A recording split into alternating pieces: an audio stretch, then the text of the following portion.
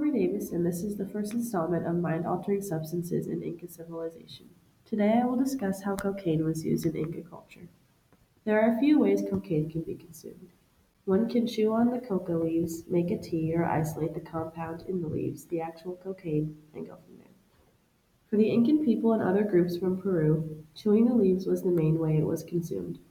Those who participated would keep leaves in a small pouch and when used would remove the midrib or long vertical quote-unquote backbone of the leaf and place that in the side of their mouth. This would be repeated until a plug of the leaf would be formed.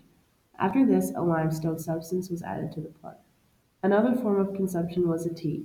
The use of cocaine had a multitude of effects on those who used it.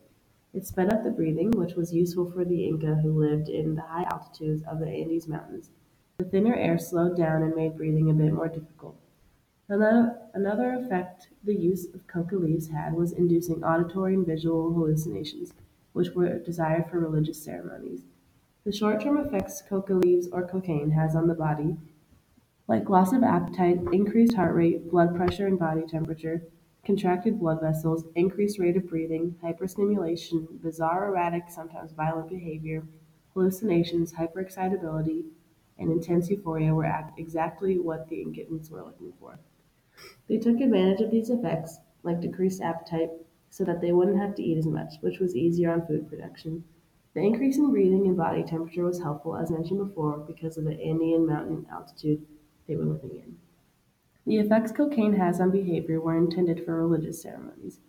In this culture, cocaine was used as an offering to religious figures, but the plant was also used by fortune tellers, magicians, native doctors, and everyday people. When the Spanish came to South America, a lot of the use of this leaf was stopped because the Catholic Church thought the plant had satanic powers. The use of the coca plant isn't as common now as it was then, but it is still important and seen as sacred to the natives.